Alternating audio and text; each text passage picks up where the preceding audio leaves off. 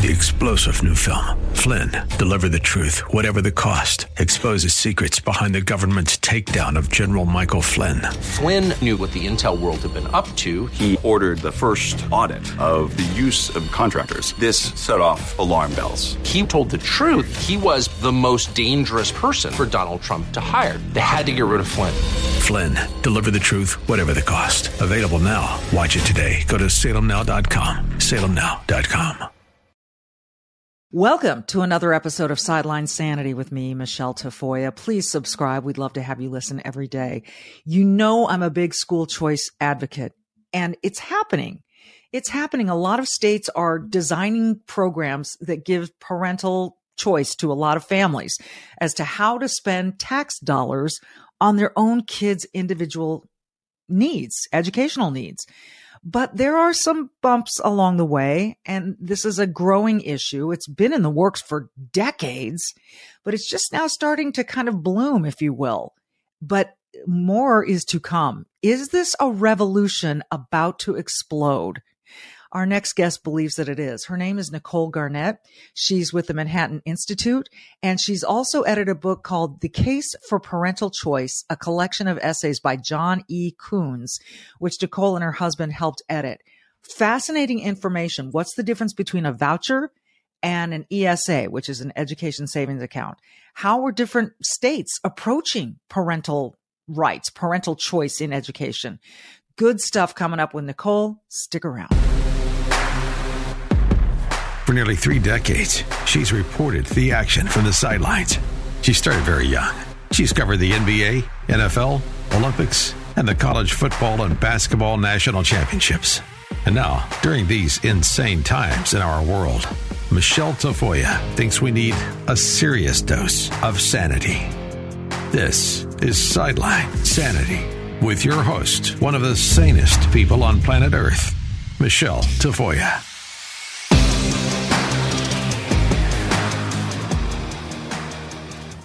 Nicole, welcome. Glad to have you. School choice, those two words, you put them together, and it draws the ire of some, particularly the teachers' unions, some teachers, administrators. They take offense to the idea, I'm talking about public school teachers, to the offense that there could be an alternative that might suit families better. What is your overarching view of the school choice movement in America? Well, first of all, I would say that for those who say that school choice is something that is, bad, or it's always important to remember that people have exercised school choice in our culture and in our country forever. They just, those that have means to exercise it have long exercised it, typically by moving to the suburbs with high quality public schools or maybe paying tuition. So right now, there's a lot of school choice in the United States. It's not just about private schools. There are charter schools. There's public school choice. And most Americans say that they moved to their neighborhood because they wanted their kids to go to the neighborhood public school. So they are choosing. It's really historically just been the people without means that are unable to exercise and able to choose schools. So that would be a framing remark to those who say school choice is bad. We have a lot of it. I think that the biggest debate right now is about what people might call private school choice.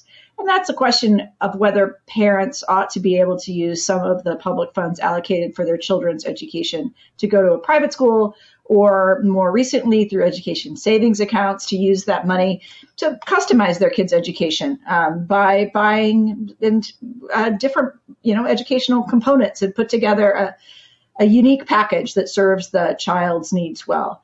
To those who oppose that, I would just say, that public education should be about educating the public, not about buildings or systems or adults. Yeah.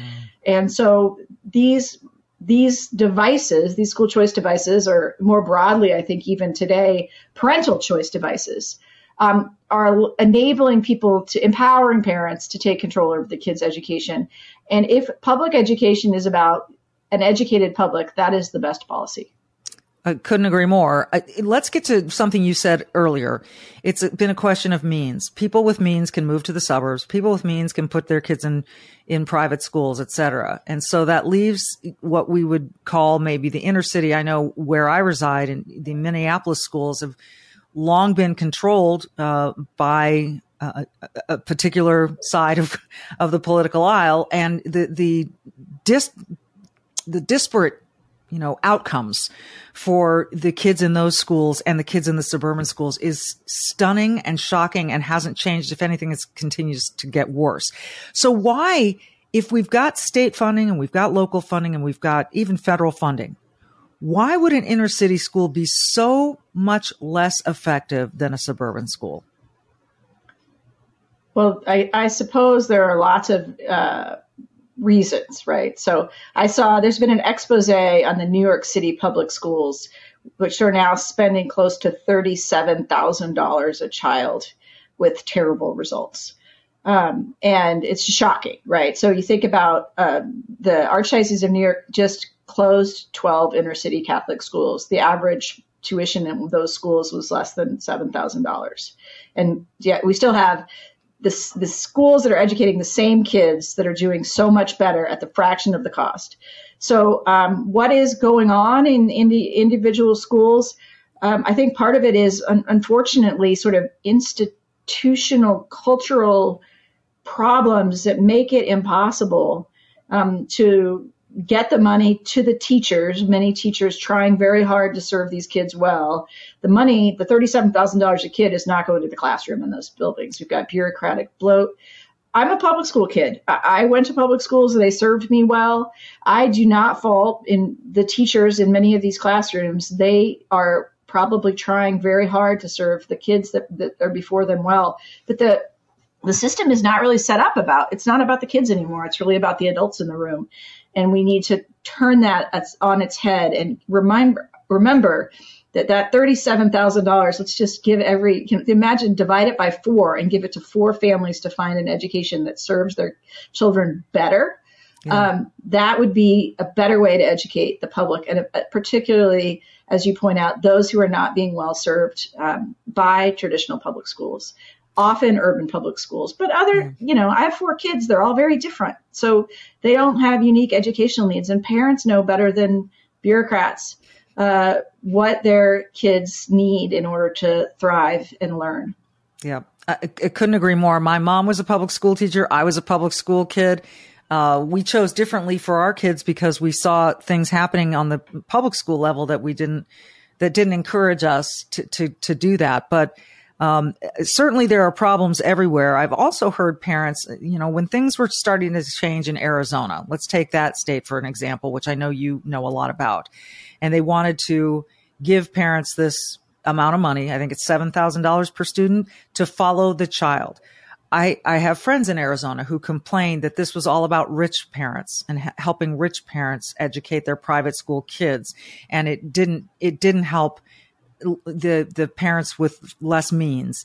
Again, I think that every family is individual. I think that generalizing like that was probably a little too simplistic. What really happened in Arizona that we can be encouraged by? Well, so Arizona was the first state to have a universal parental choice program. In Arizona, as you say, $7,000. It's not limited to private school tuition. You can use it for a wide variety of educational expenses. And it goes to everybody. It's not means tested. So it was the first, before Arizona, all private school choice programs, as opposed to charter schools, which were universal, and public schools, which were universal, they were limited in different ways, usually means testing, some limited to kids with disabilities. Arizona said, no, all parents should be entitled to make this decision. Rich parents, yes, and poor parents. So it's not that the program was discriminating against or excluding. It's recognizing the primacy of the parent, regardless of income. So if you're a parent in Arizona and you don't have the means to send your kid to a private school or to send them to junior college to take calculus in high school, this $7,000 goes to you. It's not subsidizing the rich. It's really just empowering all parents. It's a different model of parental choice than has been and it seems to be the model that is there's now 6 states with universal parental choice. Many of those programs do prioritize low and middle income families over high income families if there's a scarcity of dollars. But I think that the idea is that all parents should be able to direct the upbringing of their children And part of that deal should be that they can use the money that the state has allocated for their children's education at a school other than the public school down the street.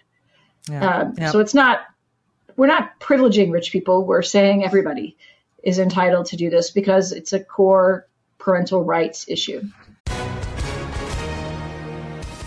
Hi, everyone. If you've been injured in an accident that was not your fault, listen up. We have legal professionals standing by to answer your questions for free. Call now and find out if you have a case and how much it's potentially worth. Call 800-702-5400. I'm here with spokesman John Wolf. So, John, tell everyone listening who should call right now. Well, Maria, first off, thank you for having me here. It's always nice to answer the listeners' questions. Now, as far as who should call in, anyone who's been injured in an accident and think you deserve compensation, give us a call right now. 800-702-5400. You'll find out if you have a case and how much it's potentially worth. Thanks, John. You heard it, folks. Take advantage of this opportunity and call now. 800-702-5400. Advertisement sponsored by Legal Help Center. May not be available in all states. It is. You write in this paper, Unlocking the Potential of Private School Choice, Avoiding and Overcoming Obstacles to Successful Implementation. It's a deep topic. It's vast. But you wrote, thanks in part to the backlash against public schools' resistance to resuming in-person instruction during the COVID-19 pandemic, 2021 was the most successful year in private school choice history, with more than 24 states enacting or expanding choice programs and several states, including Indiana, Ohio, and Wisconsin, opening participation in school voucher programs to a large proportion of K through 12 students. We're in 2023 now. How does all of that stand as of today? I guess it depends on how you count. There haven't been 20 plus programs enacted, but there have been 2023. So this year, 4 states have adopted universal education savings account programs. And I think so in contrast to these other previous generations of programs, more modest voucher programs, targeted populations, you mentioned the money following the child. It really is for the first time in American history, these 6 states have said the money really will follow the child. And instead of, it's not even private school choice anymore. It's parental choice broadly. So if I have a child with a developmental disability, I can use it for therapy. I can provide, if I want to homeschool, I can buy a curriculum. If I want my child to go to a private school part of the day and the junior college the rest of the day, I can use the money in that way. So it's really allowing parents to customize their kids' education. And that I think it's revolutionary. And, if you look at states with these education savings accounts, Arizona has had more modest ones for a while. Florida has had one for a while. What you're seeing is just parents' creativity being unleashed, parents getting together to form learning pods, to hire a teacher, a micro-schooling model, parents with kids with disabilities being able to exit the special education bureaucracy that might not be serving their kids well, and really invest the dollars as it best fits the kids. So I think we're at the beginning of a revolution. I've been a proponent of school vouchers and private school choice for many, many, many years. And what we're seeing now is different in kind and different in scale than anything we've ever seen in the U.S. educational history. So things are going to change, and they're going to change fast. That's really an intriguing teaser here. When we come back, I want to talk to you about the differences. Let's get to some basics here for people who don't know the differences between vouchers, ESAs, and the different kinds of money following the student. That's right after this. Great. I'm always flattered when people ask about my skincare, and I've got one simple answer for them when they ask, and that's Genucel. Genucel. It is a unique brand of skincare products. They are antioxidant-based skincare company, and it's made and manufactured right here in the United States. Bravo. Formulated by a pharmacist with quality ingredients, their products will smooth out lines and fine wrinkles and prevent new ones from coming. One of my favorites of the product line is the Deep Firming Serum with stem cell technology. I just put it on a few drops right after I've cleansed my face, do it a couple times a day, and your skin immediately just feels firmer and fresher and a little more plump. It's fabulous. And right now you can save over 70% off Genucel's most popular package just in time for this warm spring weather that I hope is coming, featuring Genucel's Ultra Retinol that contains a powerful retinol alternative. It's safe on your skin in the summer months, and Genucel's Dark Spot Corrector to reduce the appearance of dark marks and sunspots that we get from those long summer days outside. Plus, you'll still get Genucel's classic under eye bags therapy for those annoying under eye bags and puffiness. And with its immediate effects, see results in as little as 12 hours guaranteed, or your money back. What are you waiting for? Don't wait. Visit Genucel.com/Michelle, GENUCEL.com/Michelle with one L to save over 70% off their most popular package. Plus, every order subscription includes a luxury gift box with 2 free springtime essentials. Curious yet? 2 free gifts plus free concierge shipping for a limited time. Go to Genucel.com/Michelle, GENUCEL.com/Michelle, MICHELE. Don't forget 1L. Nicole, we've heard you talk about ESAs, education savings accounts. I've heard of these in terms of HSAs, health savings accounts. What are ESAs and how are they different from school vouchers?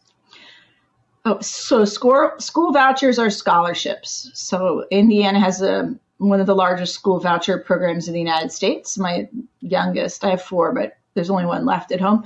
The youngest goes to a Catholic grade school. I would say about a third of the kids get a scholarship from the state of Indiana to go to St. Joe Grade School in South Bend, Indiana. It's a means-tested program that goes to low and moderate income kids. So kid shows up.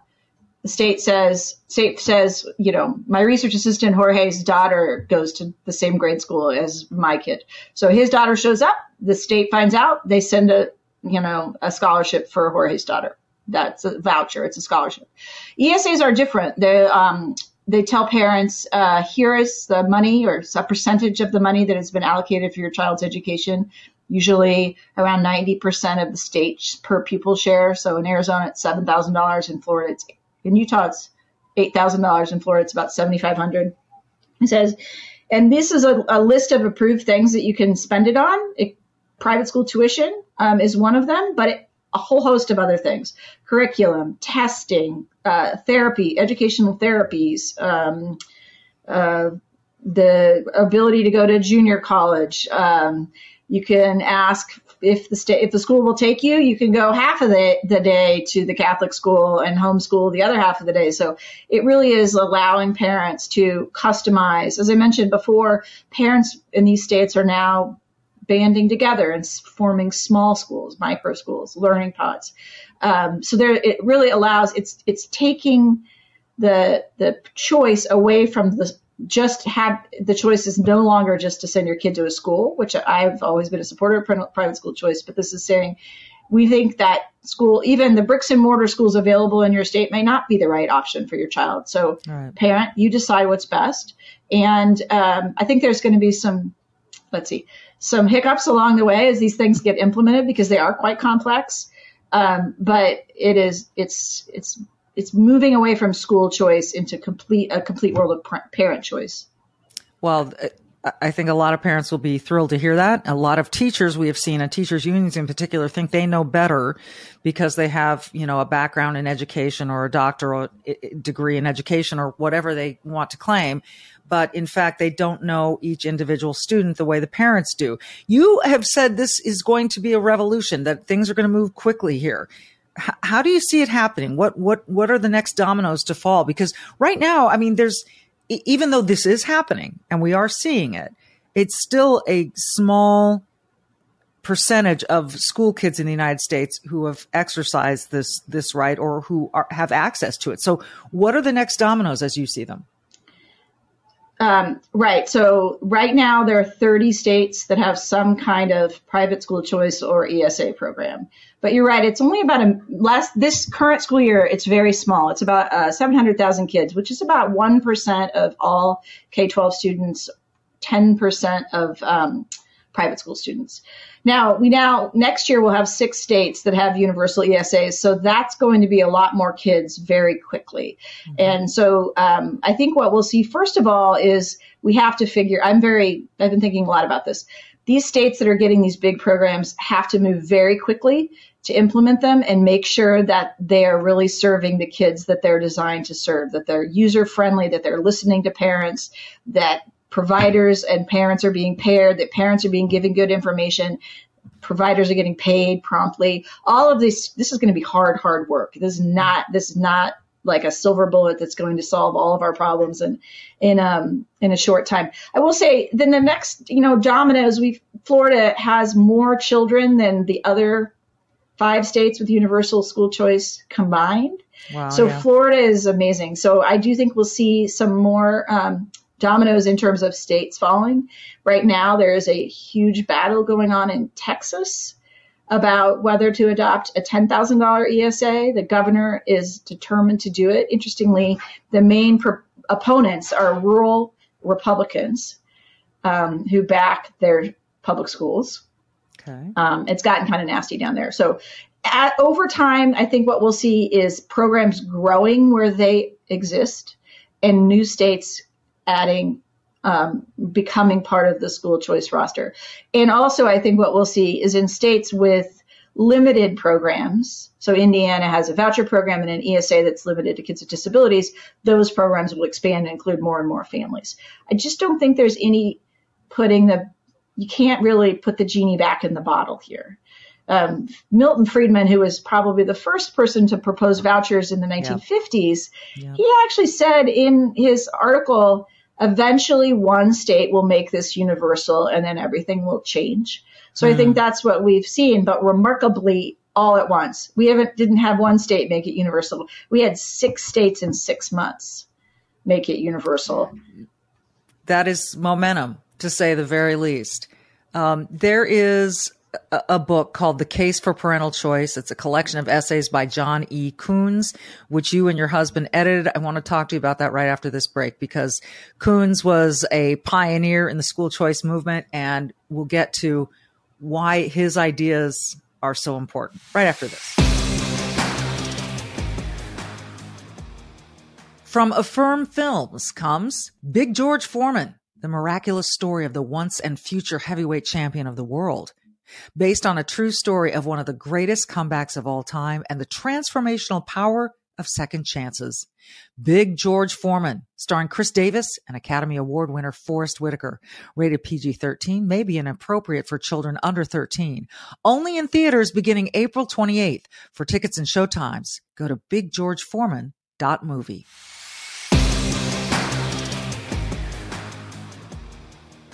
Okay, Nicole, this book, The Case for Parental Choice. I mean, it doesn't seem like you'd have to make a case for parental choice. It seems to me as a parent very obvious, but obviously we're at that place in society. So tell us about this writer, John E. Coons. You and your husband edited this book. What are his ideas and what are they rooted in? So in order to understand Jack, you have to understand that. So he's about to turn 94, and he has been making the case for parental choice from an equality and parent dignity perspective since the 60s. Wow. He argued that instead of having supplemental funding for kids with Title I funding for tutoring and other things for low-income kids through the public schools, he argued for vouchers in the 60s. He marched at Selma. He is an old civil rights advocate, but his civil rights heart and soul was brought him to this place about parental choice. And his case for parental choice, I think, is really, really important. And for 2 reasons. One, it's the case that's winning the day right now. And 2, it's deeply rooted in human dignity, parents, treating parents equally. A lot of times, historically, I think people in the parental choice movement, maybe including myself, would say we need this to fix, as you mentioned, the kids that aren't being served well in urban public schools. We need test scores to go up. We need to save these kids. And therefore, for sort of efficiency reasons. And Jack's argument has always been, no. What we need to do is empower parents because they know their children better and love them more than anybody else in the world. And because they are systematically disenfranchised by an education bureaucracy that doesn't take their concerns seriously and tells them over and over again, especially if you're poor, that the bureaucrats, the teachers know better than the parents. Jack has a beautiful image in an essay reproduced in this book called School Choices, Simple Justice. He says that especially for low-income families, children are the tapestries of their parents. They are what the parents pour themselves into, and what the parents give the world in many ways is the child. And so it's just deeply unjust to say to the parents, we know better than you do. You don't have the right to take control over your kid's education. And so it's been fun to work on this book with Jack because these ideas that he's been talking about since the 60s. Interestingly, Jack has been writing about this since the 60s. In a 1978 book called Education by Choice with Steve Sugarman, he was the first person to propose an ESA. He called it a divisible voucher. That was 12 years before the first modern voucher program was enacted. Wow. So it's been a lot of fun. I actually just talked to Jack. The book won an award from Notre Dame, so it's been a treat to get to know him. He's a beautiful soul. I will say he does not like universal school choice because he doesn't think that rich people should have money. He's an old-fashioned kind of liberal. And he's like, I'm going to write something about school choice that you're not going to like. And I'm like, Jack, you can write whatever you want. You're 93 years old. There's merit to what he says as well. I mean, a lot of this, can be means tested, I think. And so all I really care about is parental choice. And however it manifests itself, whether it's universal or whether it's means tested or whatever, it's so important. I think what you've described there, this idea that somehow teachers and mostly you mentioned administrative bloat and just administrators and unions, think that they know what's best. And they may love our kids. They couldn't possibly love them more or even as much as the parents love them. It's just, to me, it's crazy talk to suggest that you love my kids the way I do. No. I've raised them from the moment they entered the world. So it's almost strange to me to hear people use that kind of language and also wield that, well, I have a degree power, wield that, I know best because I've studied this my whole life. Well, a lot of people study a lot of things and that doesn't necessarily make them the expert in your child. So, all of this is so important. Again, the book you've gotten me so curious to read more of it. The Case for Parental Choice, a collection of essays by John E. Coons, which you, Nicole, and your husband have edited. And I hope people will investigate. And I hope you're right that this is a revolution beginning because it's long overdue. Nicole, thank you so much for your time. Thanks so much for having me. You got it. This has been Sideline Sanity. As always, be brave and do good. Thanks for listening.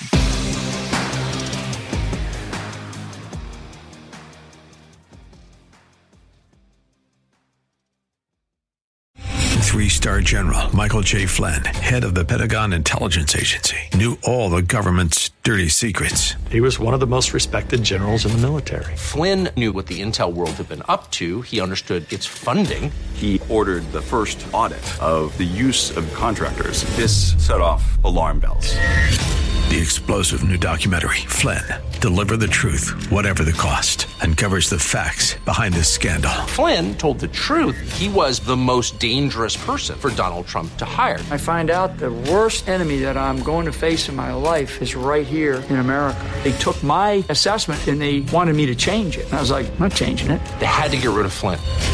With in-depth interviews, archival footage, and never-before-seen personal records of the man behind the headlines. I just felt like I was drowning. Flynn, deliver the truth, whatever the cost. Available now. Watch it today. Go to salemnow.com. salemnow.com.